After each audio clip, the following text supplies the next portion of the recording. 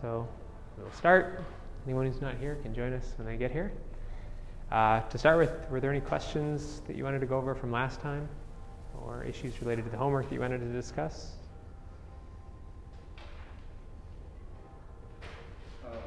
In the summary of the line with in the formula for the power line with the delta nu is, what is this delta nu? Delta nu in the summary slides is all for the power broadened line width? Yeah.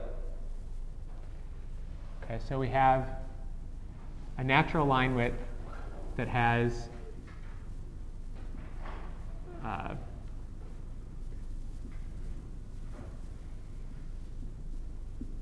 a line width which is gamma over 2 pi. So the delta nu is the natural line width? Well, in that formula, in the summary page, delta nu is the well, what is that formula that you're referring to? Is it this? Delta nu equals something like delta nu over 1 plus I over I sat square root? No, for the power line, delta nu square root of 1 plus this one. That delta nu is natural line width. But in the book, I think is in some of the exercise, we use the parallel line instead of the natural line. Okay, so the question is basically when you're calculating the broadened line width, what is being broadened? Okay, and if you have, there's various mechanisms that can broaden the line width: Doppler broadening, pressure broadening, saturation broadening. And when we were sort of deriving these, we were, in essence, assuming that the effect we were considering was the only effect that was present. Meaning, in the absence of that effect, we had a natural line width, delta nu, that was gamma over 2 pi. And then if we include whatever broadening mechanism, say Doppler broadening, that is going to take this line width and essentially spread it out over some greater spectral region. And that increase in the line width is what we were calling the broadened line width. Now, when you have, for example, saturation broadening doesn't take a particular line and move it around to blur it out. Rather, it compresses a peak, resulting in an increased full width half max. And if that's the case, then the line width that is the line profile that you're starting with that's getting compressed on center is the one that you use in the formula. It should look something like this.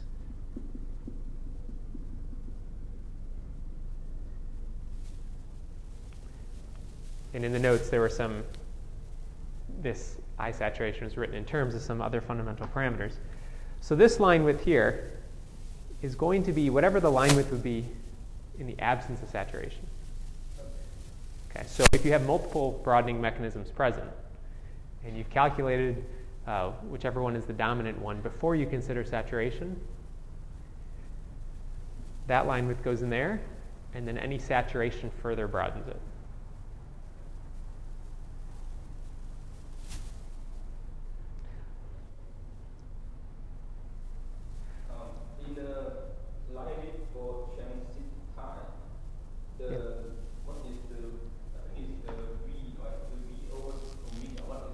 The V, velocity.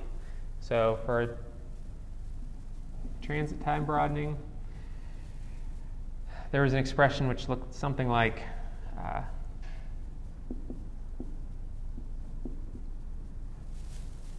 some numerical factors, and for a Gaussian beam, I think they worked out to be 0.37. How do you compute the V? this v is, okay, so this is the velocity transverse to a beam of width w. So if this is your beam profile, so as your beam is propagating in this direction, it has some physical width, and at its narrowest,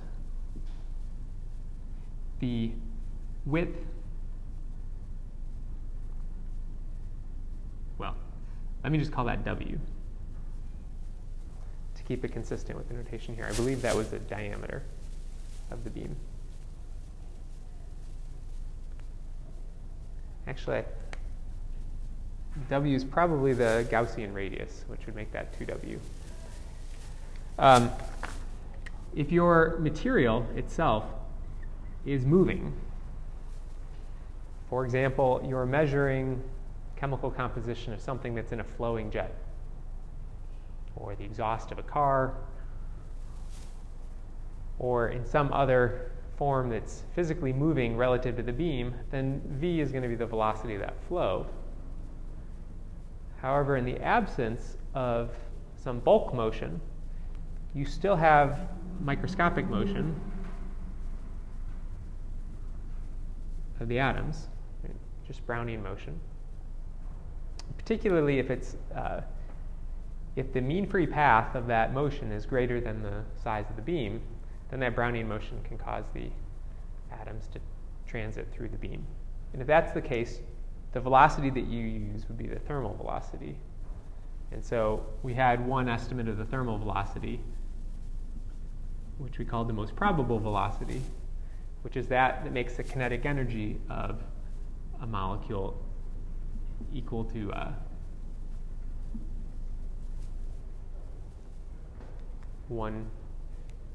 equal to the thermal energy in a mode. Okay.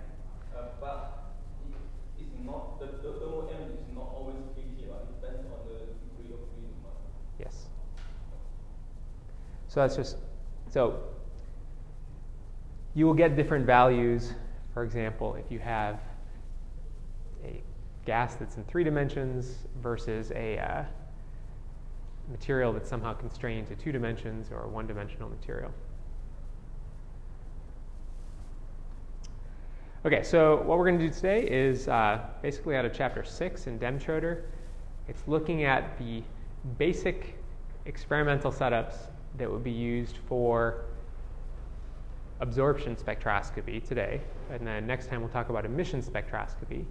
And we'll look at a few of the general mechanisms that you can use, or general experimental tricks you can use to improve the resolution of a measurement. Okay, so today we'll just do absorption spectroscopy. Wednesday we'll do emission spectroscopy. It might take us 3 days to get through these 2 subjects, so a little bit of time for adjusting the schedule is necessary. So let me start with just a picture of our sort of canonical absorption measurements.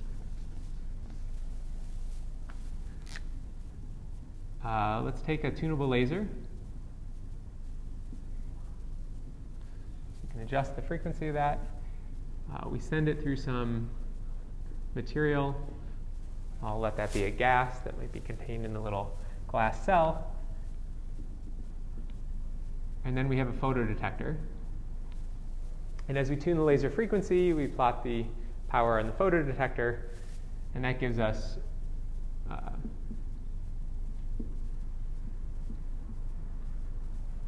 a plot of the absorbed power as a function of frequency.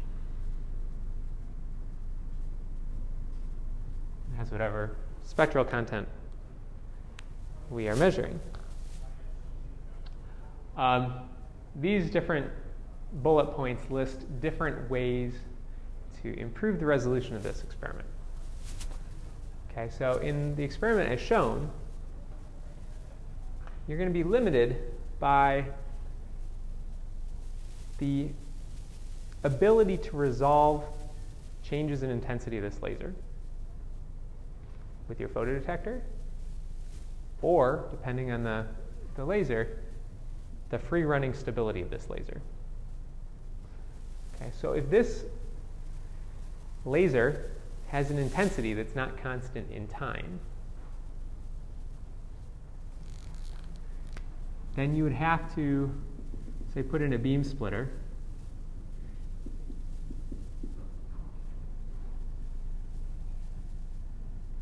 And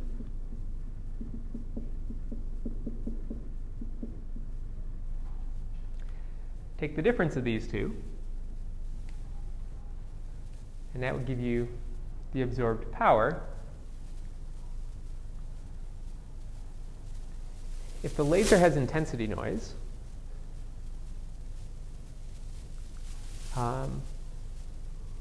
and these photodetectors are not well matched,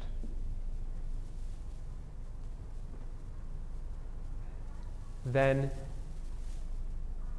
even in the absence of any absorption of the gas, the ability of these two output signals to cancel may change depending on the input intensity. Okay, so if the photodetectors aren't completely linear over the range of operation, or if the distances from the laser to the detectors is different, then intensity noise can cause the power reaching one detector to be, say, at a peak of the noise, while the other one's at a valley of the noise. And therefore, noise can couple through and limit the absorbed power that you can detect based on the residual values of this subtraction, even in the absence of anything that's absorbing the power.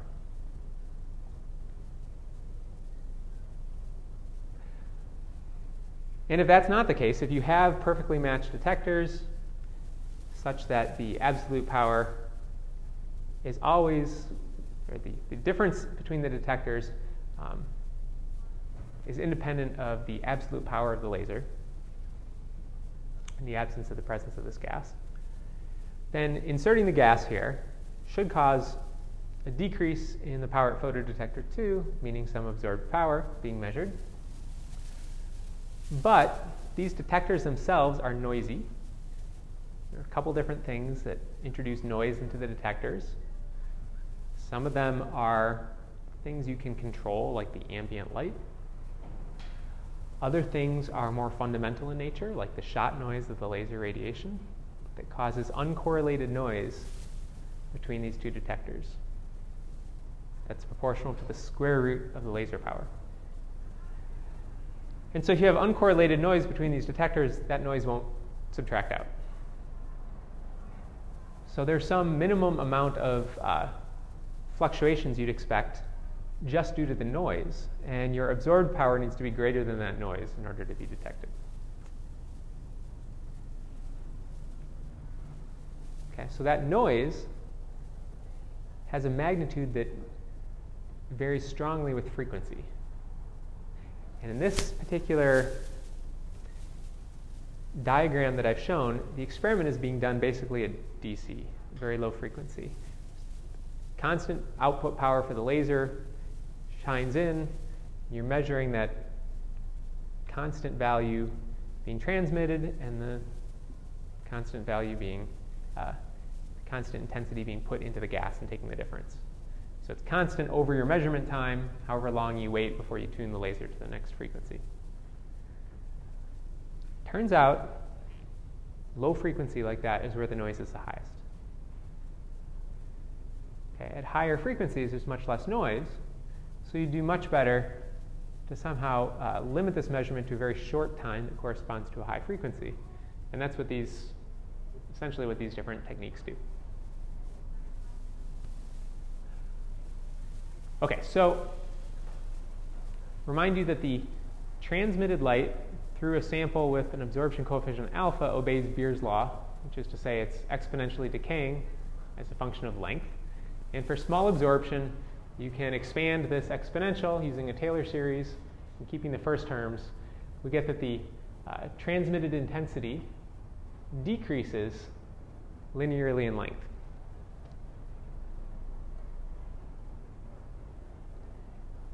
And we can relate this absorption to the population density, or the relative population difference between the lower and upper state of the absorbing levels in the material and the cross-section, the absorption cross-section. That's a molecular parameter that's related to the macroscopic parameter alpha. And if we do that, we can write alpha in terms of delta n and sigma and solve for the minimum concentration delta n that we can detect. So we have delta n sigma L here, and that needs to be larger than the minimum change in the detectable intensity, delta I min. And when we divide through the sigma and the L, we get that the minimum detectable concentration in an experiment like this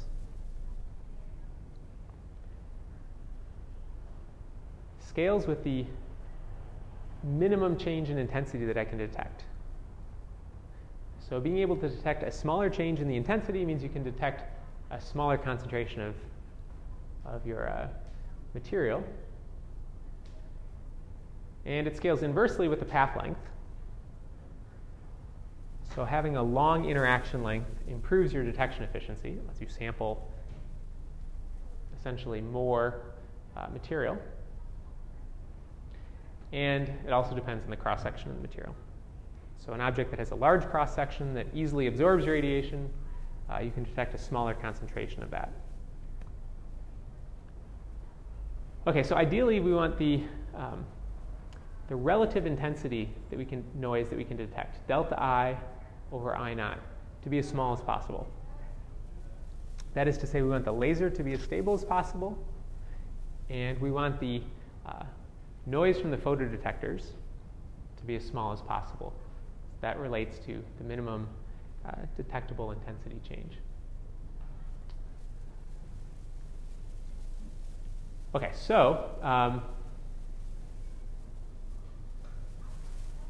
if we consider what the noise output of a typical photodetector would look like in an experiment like this, or just about any experiment that uses a photodetector, you'd see a noise spectrum that looks something like this. Here I plotted frequency on this axis and the voltage noise.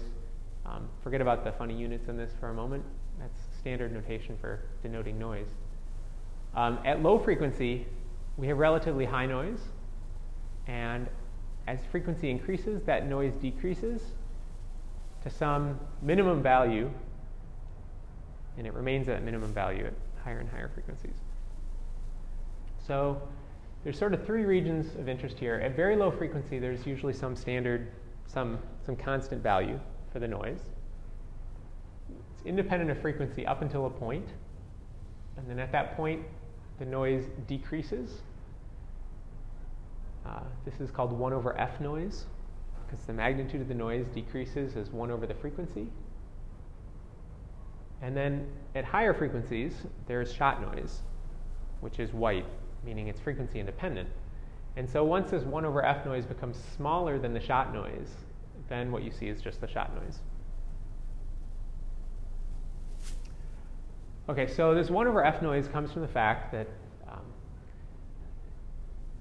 there's all sorts of both mechanical motion, electrical motion, of things in the detector, in the environment around us, that are driven usually by thermal energy. And the thermal energy in every sort of oscillator that makes up everything that is at thermodynamic equilibrium is kT. And for an oscillator, the kinetic energy is 1/2 mv squared, where v is omega A. A is the amplitude, omega is the natural frequency of the oscillator. It's just treating everything that's moving as a simple harmonic oscillator. If that's the case, you can say that the amplitude of motion of a simple harmonic oscillator, if the total energy has to be constant, is inversely proportional to the frequency, the natural frequency of the oscillator. Okay, so if you think of all the types of oscillation you can have. So this screen oscillating around its equilibrium position. It's a very low frequency oscillation on the order of a hertz. And its amplitude is relatively large, okay, when driven by thermal energy. If you compare that to the motion of say, a charged particle that has some thermal energy around its equilibrium position, that's going to have a much higher resonant frequency, but a much smaller amplitude. It's not going to move by centimeters, it's going to move by picometers. So that's where the inverse relationship between frequency and amplitude comes from. So all those things can introduce noise. So a moving screen just causes a glare that might hit our photodetector, and as that glare moves around, it falls on and off the detector. That's one example of how we could get low frequency noise. Everything in the electronics, the optical environment, all have the same 1 over f behavior, and so they all add up to produce this 1 over f noise. So at higher and higher frequencies, that becomes less relevant until it's no longer the dominant noise source, and you have shot noise. So you have shot noise down here at low frequency too, it's just it's too small. It's smaller than the other noise sources. Okay, so the idea is that instead of making a measurement at low frequency where the noise is high, it would be advantageous to make a measurement at high frequency where the noise is low. And so in order to understand how that works, it's worth doing a little bit of math in preparation. So let's consider an absorption profile. It might look like this, some generic absorption profile. A DC measurement would be where we take our laser frequency, it's at one particular value, we set up this experiment, we measure the absorption, and then we increment the frequency. And basically slowly tune the frequency across that profile, all the while measuring the absorption. We call that a DC measurement. A frequency modulated measurement is a technique where instead of fixing the laser frequency, you dither it. So you have it oscillate around some central frequency. And then you record how much the absorption changes at the frequency at which you're dithering it. Okay, so here is an expression then for the electric field being driven, or the laser's electric field. So there's some amplitude. There's your usual cosine omega t. Omega L is the frequency of the laser. But instead of just having whatever the laser frequency is, that frequency has some additional modulation on top of it. Okay, so the frequency is increasing and decreasing by an amount m at a rate of capital omega. Right, so this shows the laser frequency is oscillating with some small amplitude m, so m is going to be small compared to 1, around this value of 1 times the laser frequency. Okay, so it's sweeping back and forth. So this sine wave here represents the oscillating laser frequency, and as it oscillates around some central value, the amount of absorption is going to oscillate as well as it sweeps out different points in this line profile. And because we're able to control the frequency at which this laser is dithered, we can look at that same frequency for any absorption signal. Okay, and by making that a frequency where there is low noise, we can improve the signal-to-noise ratio of the measurement compared to a DC measurement. Okay, so a little bit more mathematics. This line profile is alpha of omega.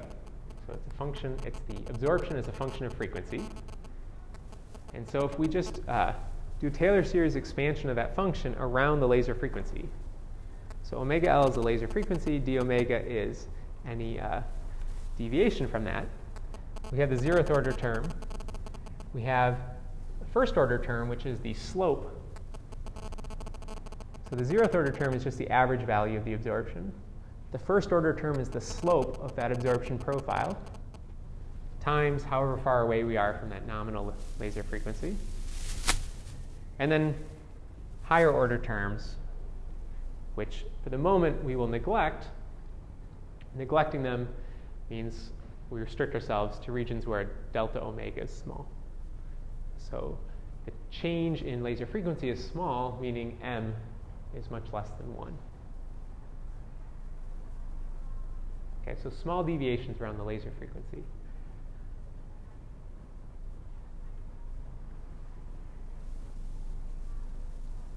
Okay, so here's what our transmitted intensity will look like.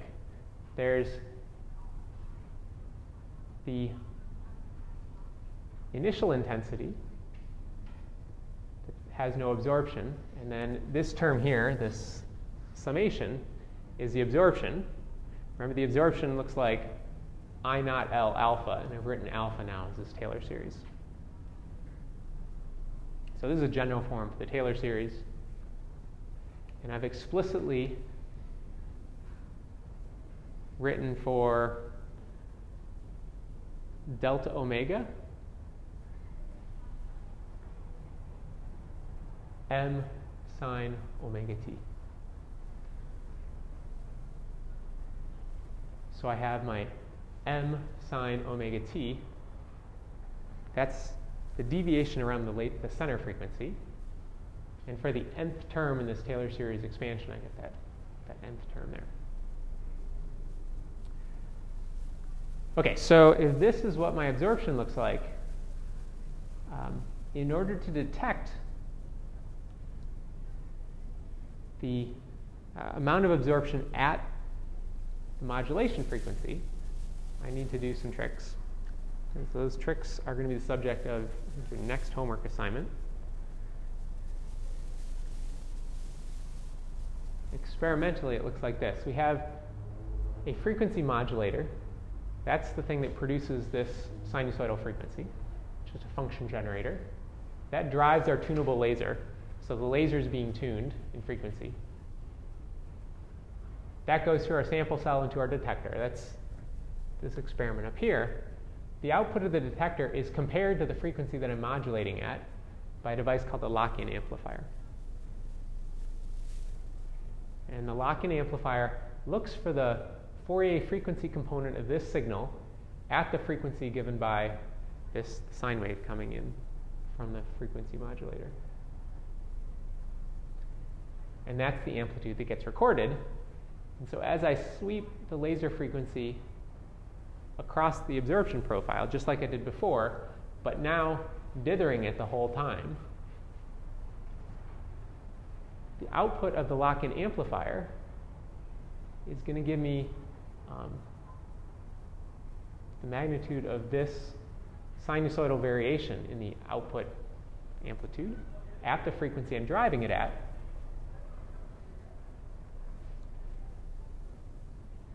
And that is going to be proportional to sine omega t. I'm sorry. Well, that's what the lock-in detects. That's going to be proportional to the first derivative. So if n is equal to 1, the first derivative of the absorption line. So what I'll detect is not this absorption profile. What I will measure is this, which is the derivative of that absorption profile. And so over here, if the frequency is increasing, the absorption is increasing. If the frequency is decreasing, the absorption is decreasing. We've got a positive slope, a positive value here. At the peak, the slope is 0. As I did through the laser frequency, it makes no change in the output power, so my detected signal is 0. And then over here, I have a negative slope.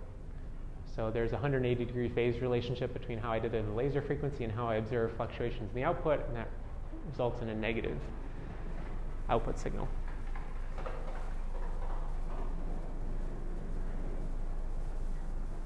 Okay, so I'm not going to go through the math of how you turn this into a measurement of this quantity in parentheses. That's in the next homework, and there's sufficient detail in the instructions of the homework to get you started on doing that. So for now, I'll just say the lock-in detects if you give it a signal that has some sinusoidal frequency component, the output of the lock-in amplifier is the magnitude of that frequency component. Everything other than this sine omega t. So it's going to be, the output signal is going to be proportional to the derivative. Okay, so That's what we have here. You can also have the lock-in detector measure the output at twice the modulation frequency, which would be the n equals 2 term, which would be the second derivative of the absorption line. So you can detect all the derivatives of the absorption line by demodulating at the first, second, third, the nth harmonic of your reference signal.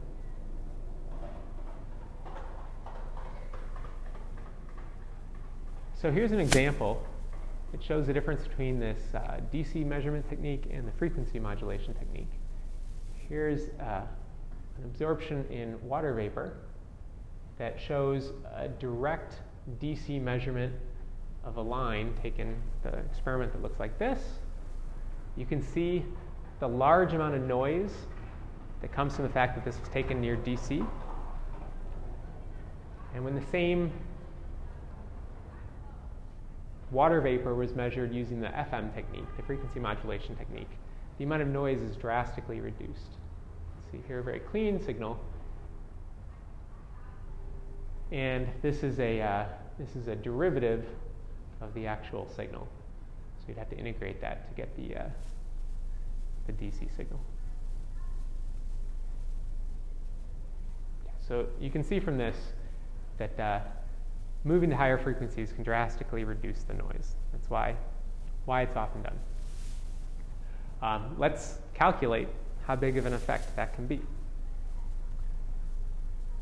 Let's consider a signal from a photodetector illuminated by 100 milliwatts of CW light at 500 nanometers that produces a signal of 10 volts on our photodetector. And we're told a little bit about the noise. Below 1 kilohertz, the noise has a given magnitude. Above 1 kilohertz, the noise falls off as 1 over f. That's 1 over f. So that means at 1 kilohertz, it's this value. At 10 kilohertz, it's 1/10 of that. And at 100 kilohertz, it's 1/100th of that. Eventually, it will fall off until it hits the shot noise level. We can calculate the shot noise level knowing how much power there is. So we know something about the noise in all 3 different frequency regions: low frequency, high frequency, and intermediate.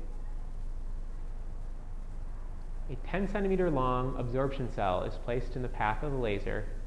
The cross section is 10 to the minus 19 centimeters squared, and our power is average for 100 seconds.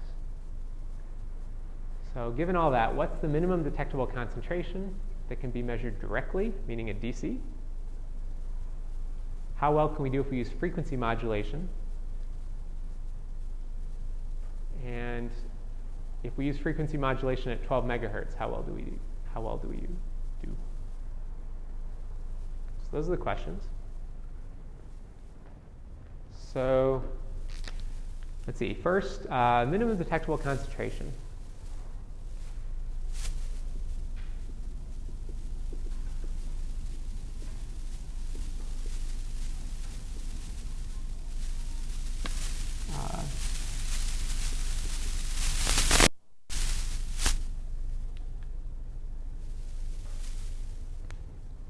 We'll use the formula, it's a few slides previous, to give us the minimum detectable concentration.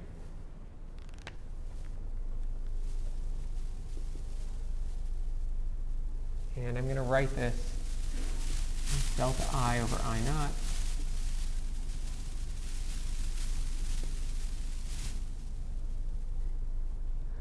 Delta I over I naught is the relative intensity fluctuation of the laser.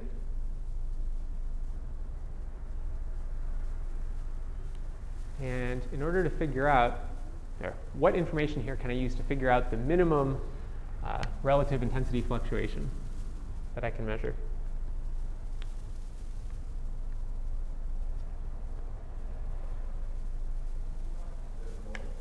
So the noise, I have to use the noise. Signal, this relative change in the signal has to be greater than the noise. And at what frequency am I interested in? The low frequency, intermediate, or high?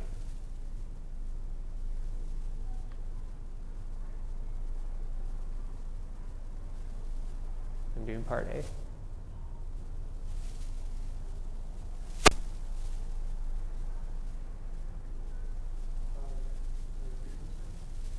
Well, so I say measure directly. So when I say measure directly, I mean using a setup like this. I'm not doing modulation of the frequency here. That'll be part B. You do frequency modulation to shift your measurement to higher frequency. So this must be lower frequency. Okay, so in fact, the frequency that I'm measuring at is one measurement every 100th of a second. I have one measurement every 100 seconds. So it's 10 millihertz, very close to DC. Okay, so at low frequencies, so below 1 kilohertz, certainly I'm below a kilohertz, the noise is flat, meaning constant as a function of frequency, and this is its magnitude. Okay, so what I need is,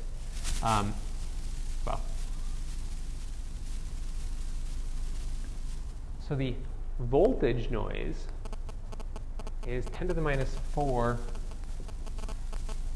volts per root hertz. Okay, so let me explain the per root hertz for a minute. Whenever you're talking about measurements of noise, because noise is random, you would expect that if you average noise for a longer period of time, you could average out some of the noise. Right? The longer you integrate something, the longer you average something, the more its average will approximate the expected value. So the amount of fluctuation you see in a quantity, in this case in a voltage, depends on how long you average. The longer you average, the less fluctuation there should be. So in order to express a noise source in a way that's independent of your averaging time, we use these units, some property per unit hertz, per root hertz.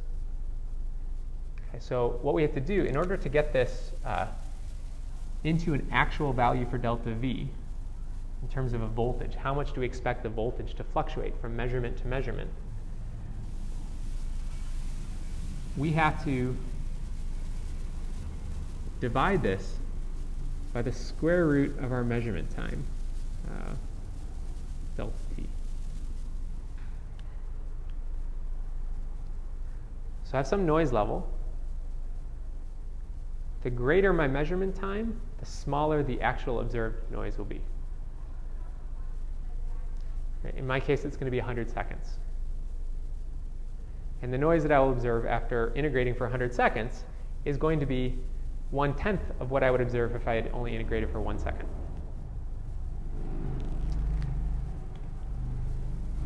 And delta T is going to have units of seconds.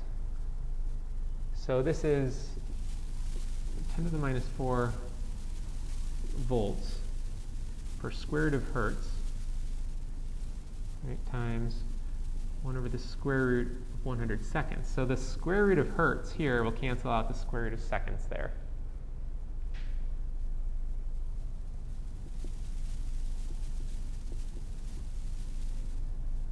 To produce a measurement-to-measurement variation in the voltage that I would see of 10 to the minus 5 volts.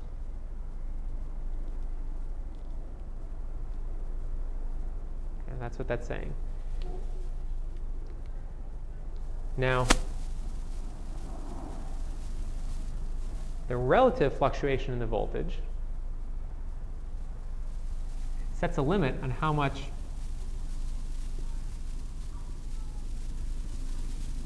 the relative fluctuation in power can be and still be observed.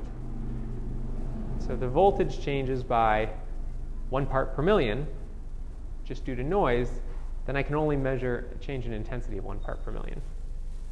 Right, so I'm trying to find delta I min over I naught. Delta V is 10 to the minus 5 volts. V is 10 volts. So my signal is 10 volts.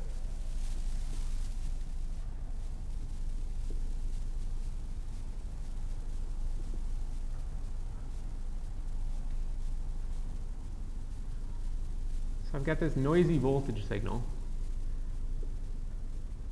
The noise has a magnitude of 10 to the minus 5 volts, and the average value of that signal is 10 volts.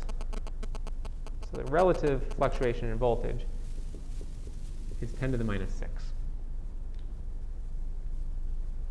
So assuming my detector is linear, I need a fluctuation in the intensity of 10 to the minus 6 to observe that.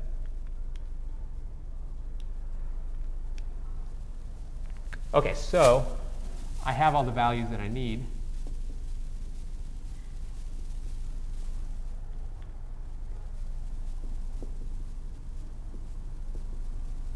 Uh,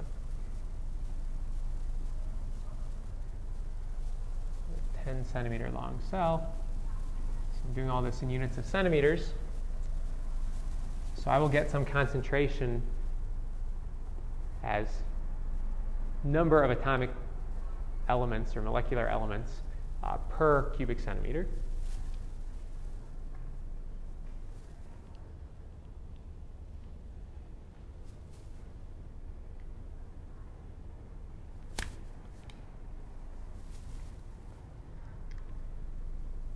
And it works out to 10 to the 12 per cubic centimeter.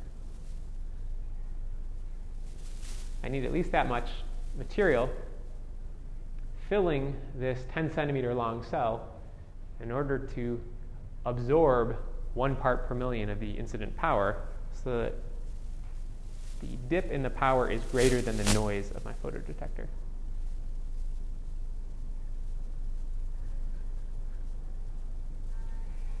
If the concentration of what you're trying to detect is less than this, you won't see it.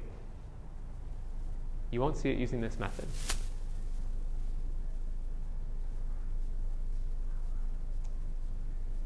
But because this is the noise below 1 kilohertz, we can go above a kilohertz where the noise is falling off. It's decreasing. As we have less noise, we should be able to see smaller concentrations.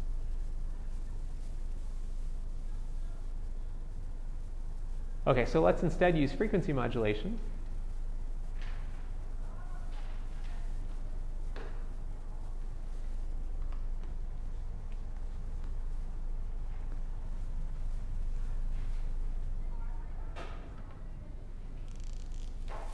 How high would the modulation frequency need to be for the best sensitivity? Okay, so let me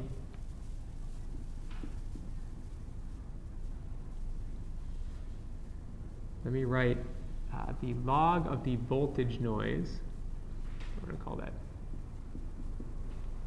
versus log of the frequency.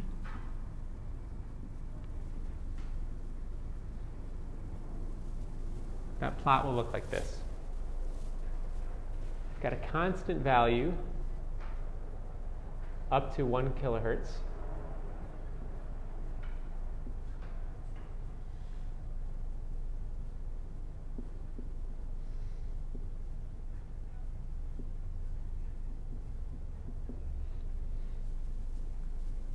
Above a kilohertz, the noise falls off as 1 over f. So on a log-log plot, that's a line with a slope of -1. It will continue to fall off, but as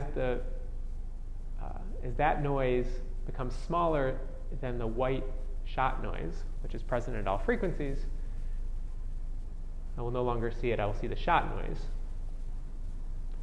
And so there's some frequency here. I'll call it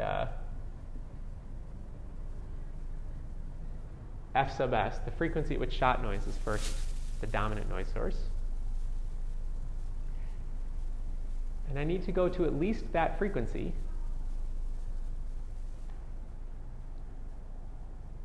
to have the best sensitivity. So I need to modulate the laser at a frequency that's at least that value for the best sensitivity. And if I go higher than that in frequency, the noise, I don't get any improvement in the noise. I can go higher than that. I don't get necessarily a loss in signal either. So the sensitivity becomes constant above that frequency. Okay, so where is that frequency?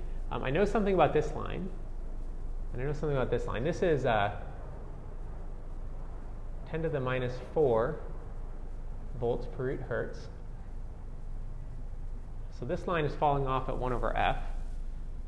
So it has a value of 10 to the minus 4 volts per root hertz at 1 kilohertz. It's falling off at 1 over f.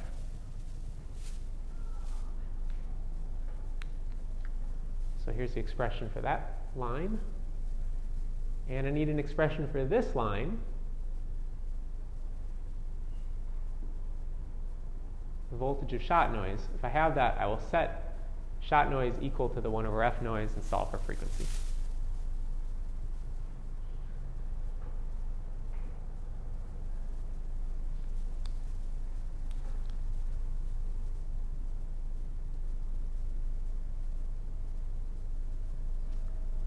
Okay, so the shot noise power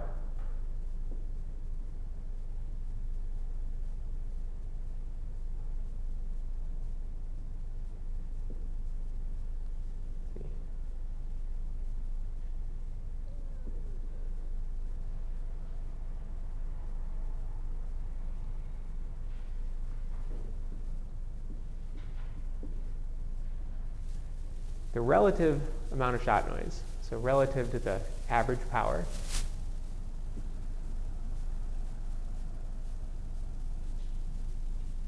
is 1 over the square root of the number of photons that I have in my detector.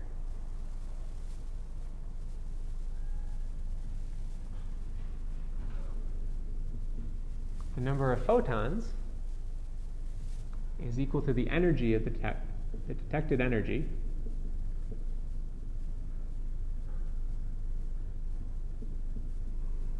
divided by the energy of a single photon, hc over lambda. And the detected energy is just the average power times however long I measure.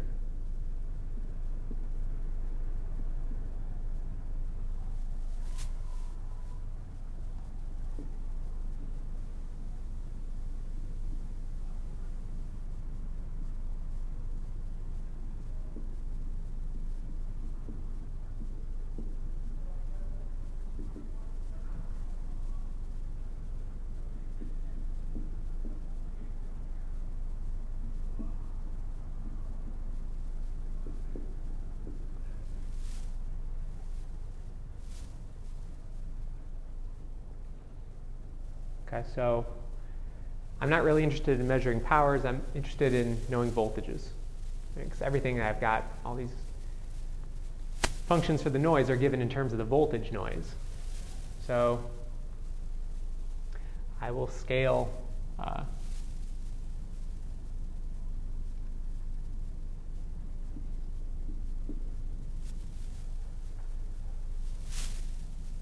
all the powers to the equivalent voltage they produce.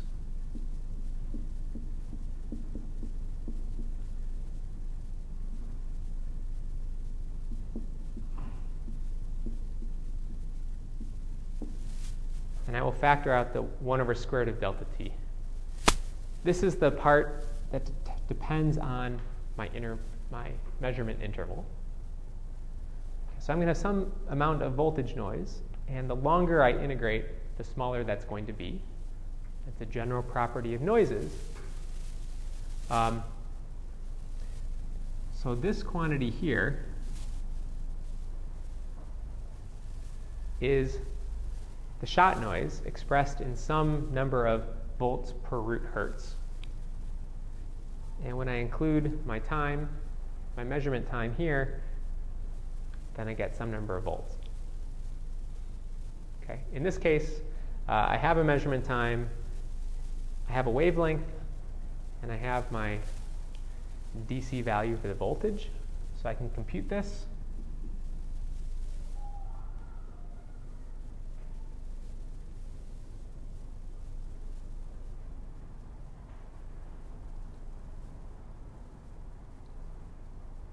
And I get 2 times 10 to the minus 8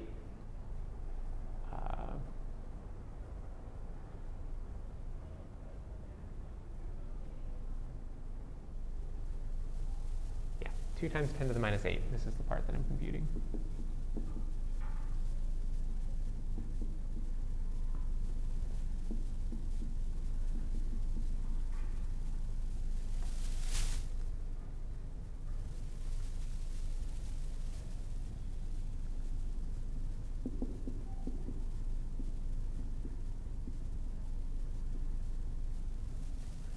Okay, so the entire graph is plotted with values of volts per root hertz.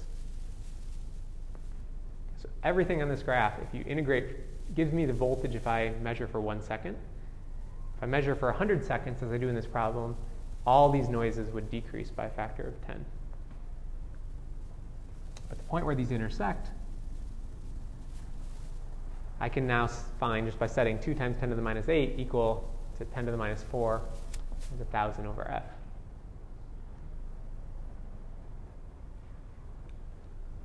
Okay, so that frequency, f sub s, is 5 megahertz.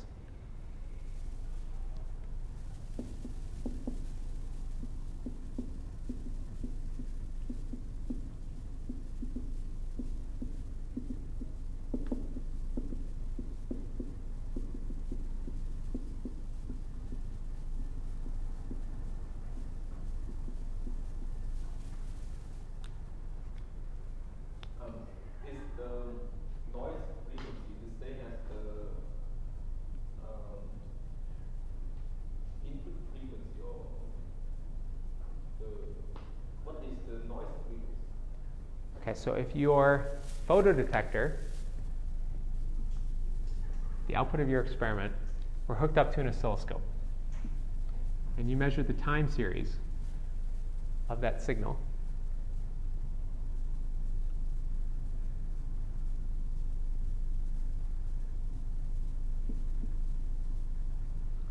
say it looks something like that. That's the voltage as a function of time. Take the Fourier transform of that, you get the amount of voltage noise at any given frequency. And that's this. So this is the Fourier transform of the time series of the output of the photodetector in the absence of any signal. So just constant amplitude laser light shining on the photodetector. So the noise frequency has nothing to do with the frequency of the laser, right? That's right. It has nothing to do with the laser frequency. Now, if we dither our laser frequency at, say, well, I guess in the question here we say, if we use 12 megahertz frequency modulation, meaning we take the laser frequency is at terahertz. It's an optical frequency. But if we take that laser frequency and we shift it back and forth by a small amount, 12 million times a second, 12 megahertz, then any signal that comes from that laser is also going to be changing at 12 megahertz. Or at least any signal that's frequency dependent will change at 12 megahertz. And so there'd be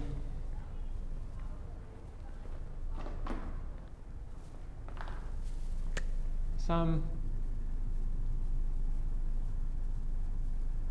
fluctuation in this time series of the voltage at 12 megahertz due to the signal, in addition to the fluctuation at 12 megahertz due to the noise, and at all the other frequencies due to the noise.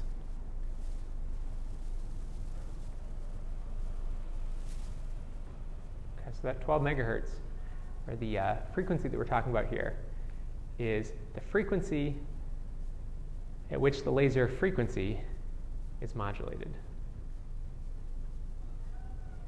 It's the frequency of a frequency. If that sounds confusing, think back to what we started with. We had a cosine of a sine. So this argument in front of the t, or this factor in front of the t, is the frequency of the laser. and that's oscillating with some frequency capital omega. So we have a frequency that's frequency modulated. Both of these two frequencies have nothing to do with This omega L has nothing to do with this capital omega. And they have nothing to do with the noise frequency, right? No, this omega L is the frequency of the laser. That's determined by whatever wavelength the laser is putting out. C over lambda is the frequency. 2 pi C over lambda is omega L. This omega is the frequency put out by this function generator. In the lab, you dial that up to 12 megahertz or whatever value you choose, and that will tune the laser frequency back and forth at that rate.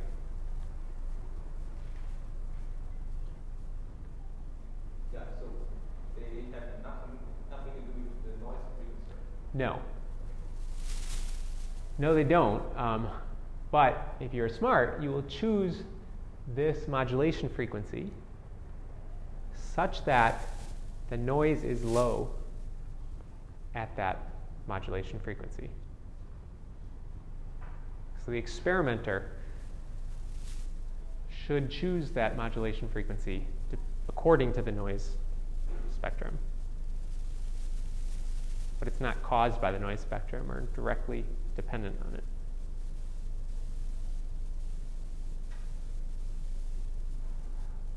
Okay, so with direct detection, we can detect a concentration of 10 to the 12 per centimeter cubed. How well can we do with frequency modulation at 12 megahertz? So this is 5 megahertz. So out here at 12 megahertz,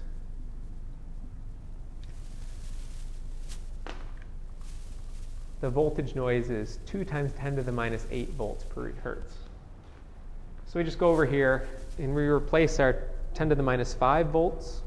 We replace this 10 to the minus 4 volts per root hertz with 10 to the minus 8 volts per root hertz. Our noise voltage goes down by a factor of 5,000. And then we can calculate the minimum concentration, and it's a factor of 5,000 smaller.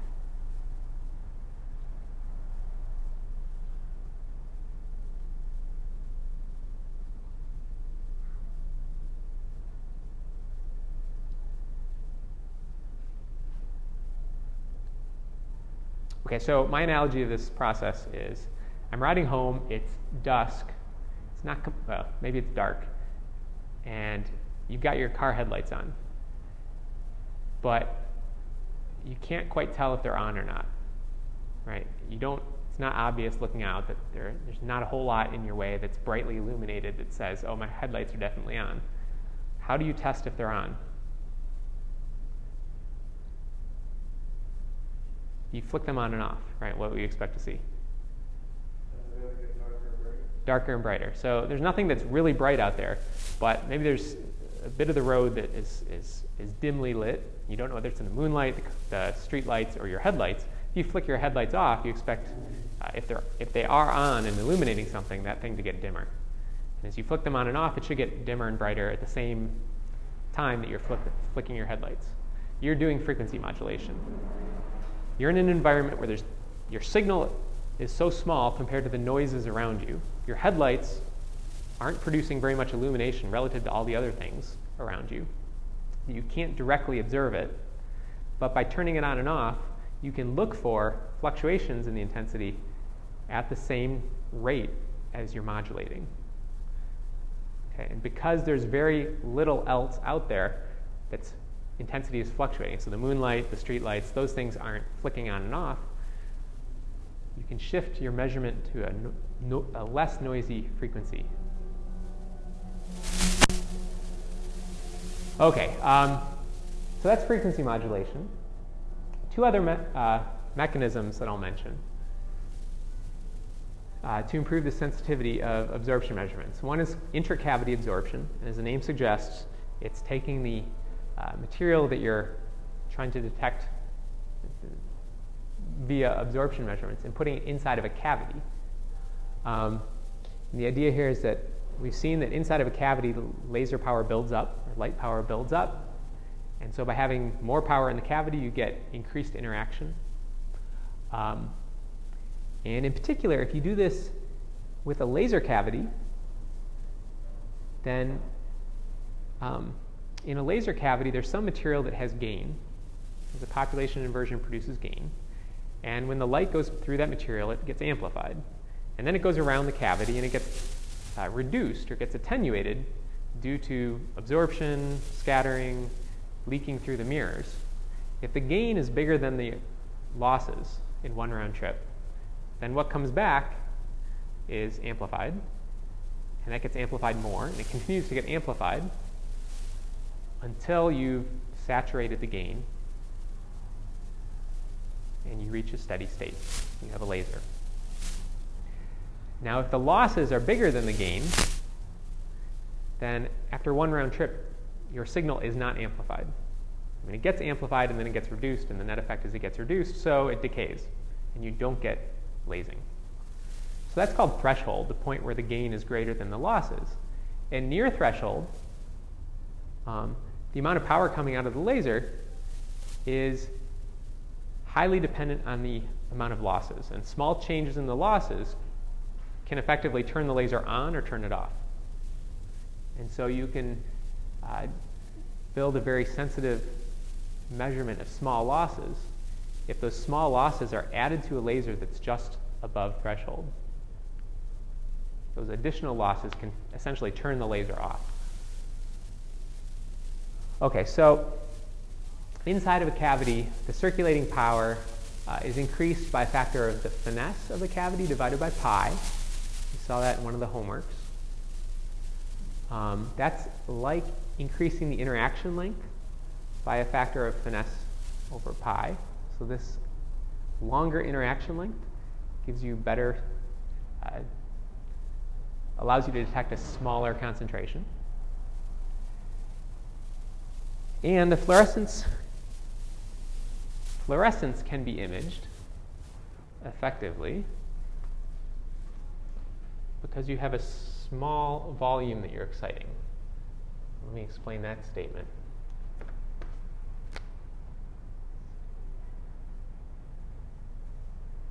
Okay, so one way to increase the interaction length with a sample is what's called a delay line, or a Harriot cell. It's a pair of mirrors that essentially have a hole drilled in one of the mirrors off-axis.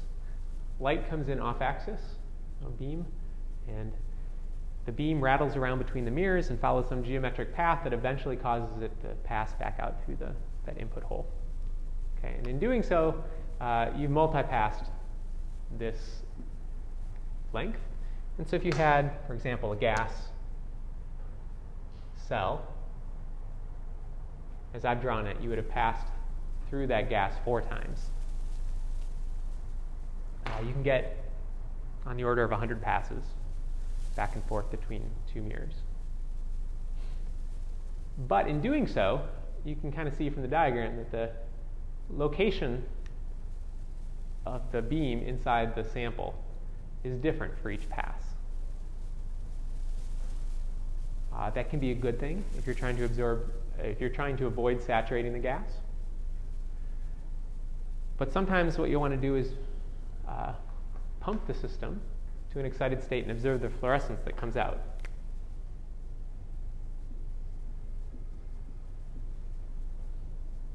And particularly if you have a weak amount of fluorescence that you're trying to observe, it's helpful to have it all emerging from a single point or a very narrowly confined volume of space so that you can image it and get a relatively high intensity.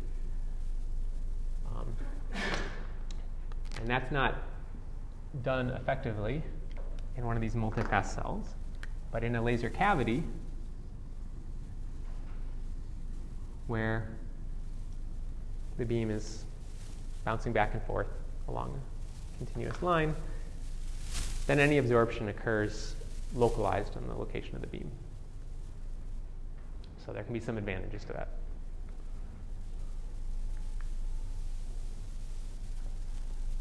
Okay, so saturated gain inside of a laser is given by an expression that looks very much like the saturated absorption that we introduced for calculating the saturated line width. We just replace absorption with gain. So if you have a population inversion, you get gain instead of absorption.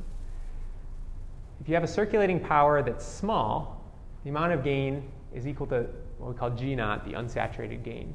But as the power builds up,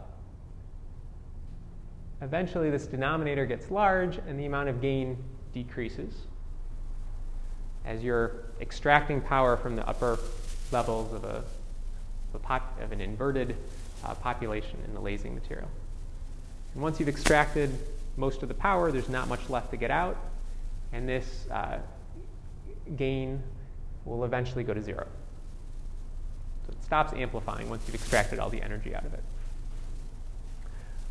Okay, so when you set up a laser with a gain element and then some other round-trip losses, the initial seed pulse will go back and forth, building up, and as it builds up, the power output increases and increases until the gain gets saturated, so it gets reduced to the point where the gain equals the losses. And then in one round trip, there's no net change in power, and you've reached the steady state.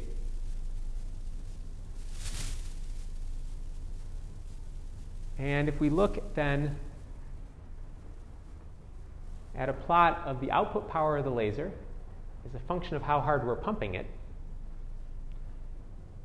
as we increase the pump power, initially nothing happens until there's a large enough population inversion that the unsaturated gain is greater than the losses. And then the output power can build up. And that's what happens here. The power builds up. And initially it builds up at a certain rate. As you pump harder, you get more output power. There's a linear dependence. But eventually, it saturates and rolls off. So the point where this turns on is called threshold, and that is where the gain equals the losses. So adding a small amount of loss changes that threshold. And so measuring the power with some lossy material in the laser cavity, as you introduce the material, you'll see the power decrease from, say, this solid curve to this dotted curve, and possibly even turn off once the absorption exceeds the round-trip gain.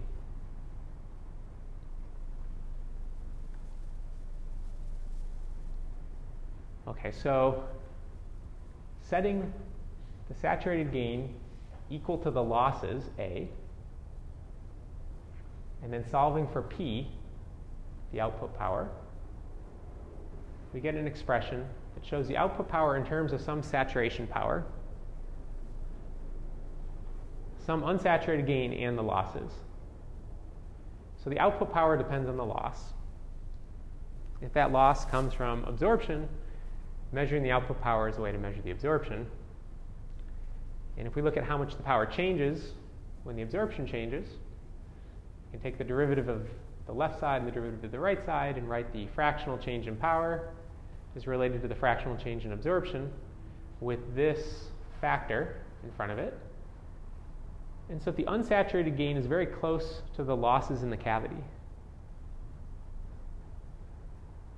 this factor will be very large.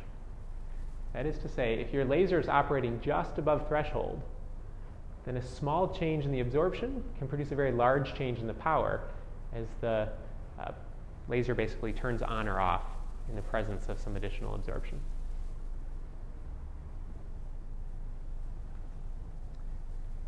And that's the mechanism called intercavity absorption.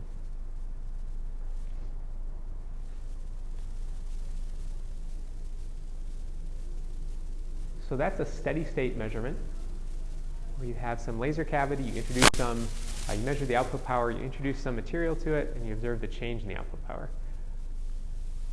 There's a temporally changing measurement, or a dynamic measurement you can do that forms a type of spectroscopy called cavity ring down spectroscopy. Pretty common these days. It's about a 20-year-old technique. And the idea is that you have a cavity. This is not a laser cavity now. This is just an empty cavity, 2 mirrors. You send a pulse of light in. You make that pulse short compared to the cavity length. And if that happens, what you get is the pulse bouncing back and forth inside the cavity. And each time it hits this end mirror, a little bit of that pulse leaks out. And so over here, what you see is essentially a bunch of echoes of that pulse. Or in the audio analogy, you'll be yelling into a canyon, you hear a bunch of echoes come back. And that's what these pulses are. And the rate at which the amplitude of those pulses decay depends on how much absorbing material is in here.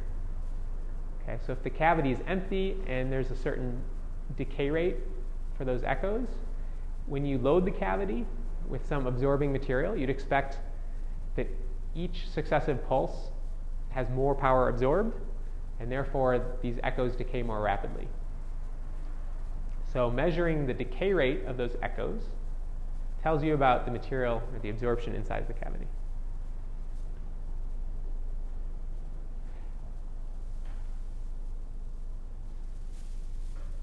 Okay, so we can start with some input to the cavity, I cavity at time 0. Actually, that's the output. That's the first pulse that comes out of the cavity. And then after every round trip, the magnitude of the pulse inside the cavity would be the same if it weren't leaking out. But because it leaks out mirror 1, it gets reduced by T1 squared. So T1 is the field transmissivity of mirror 1. So T1 squared is the power transmissivity. Some of the power leaks out mirror 2. So the power gets reduced by T2 squared. And some of the power gets absorbed by the material in the cavity. We'll call that A. So A is the fractional absorption of the material in the cavity. And so after n round trips, if each time this factor gives how much the power in the cavity gets reduced, raise that to the n, and we get the amount that the circulating power is reduced after n round trips. So the output power is proportional to the power in the cavity. And we can solve, for example, for how many round trips it takes for this cavity power to decrease to, say, 1 over e of the input power. That'll tell us about the decay time of the cavity. Right, so take the natural log of both sides. We do that so that this n can come out front. We require this ratio be equal to e to the minus 1. So the cavity power, or the output power is decayed to 1 over e. That makes this left side minus 1. And we solve for n, the number of times that the light has to circulate in the cavity to make that happen. And here I'm calling it m. So m is the number of times for the decay to go to 1 over e. And I have this expression here. And if I simplify this, or if I make an assumption that all of these losses are small compared to 1. So on each round trip, only a small fraction of the power is lost. Then I can write this natural log as natural log of 1 plus x and use a Taylor series approximation for this. So that's approximately equal to x. Okay, so the natural log of 1 plus this stuff is all that stuff. And I can say the number of round trips before the power decays to 1 over e is 1 over all these loss mechanisms. So that's the number of round trips. Each round trip has a time delay associated with it of 2L over c. So the total decay time, tau, is 2L over c times its value for m, given here.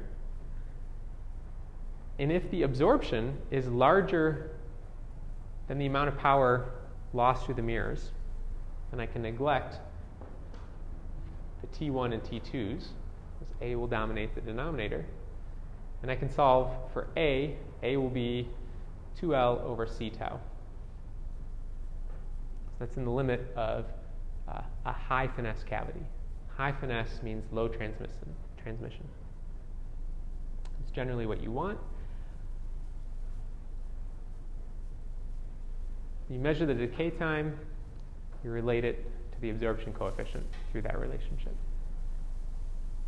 Okay, so there's a paper that I asked you to read for today. We don't have time to discuss it.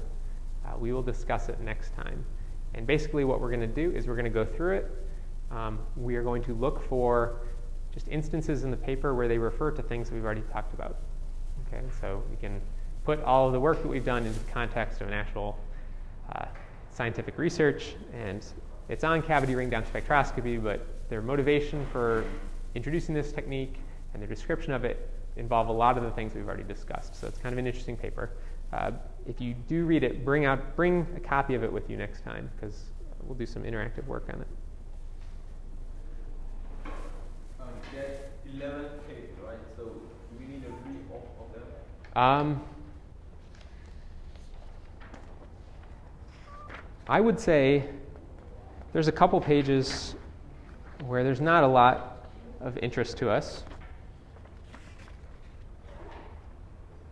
I don't have the pages. Let me count them. 2.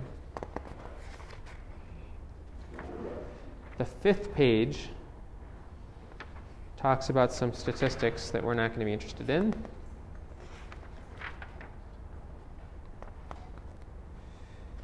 But I suggest you read all the others.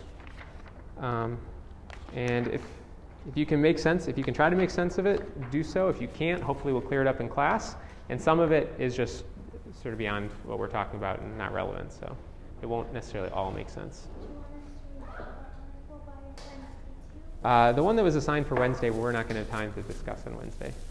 So I will figure out whether we're going to do it on the following Monday or whether we're going to skip it. I will let you know next time.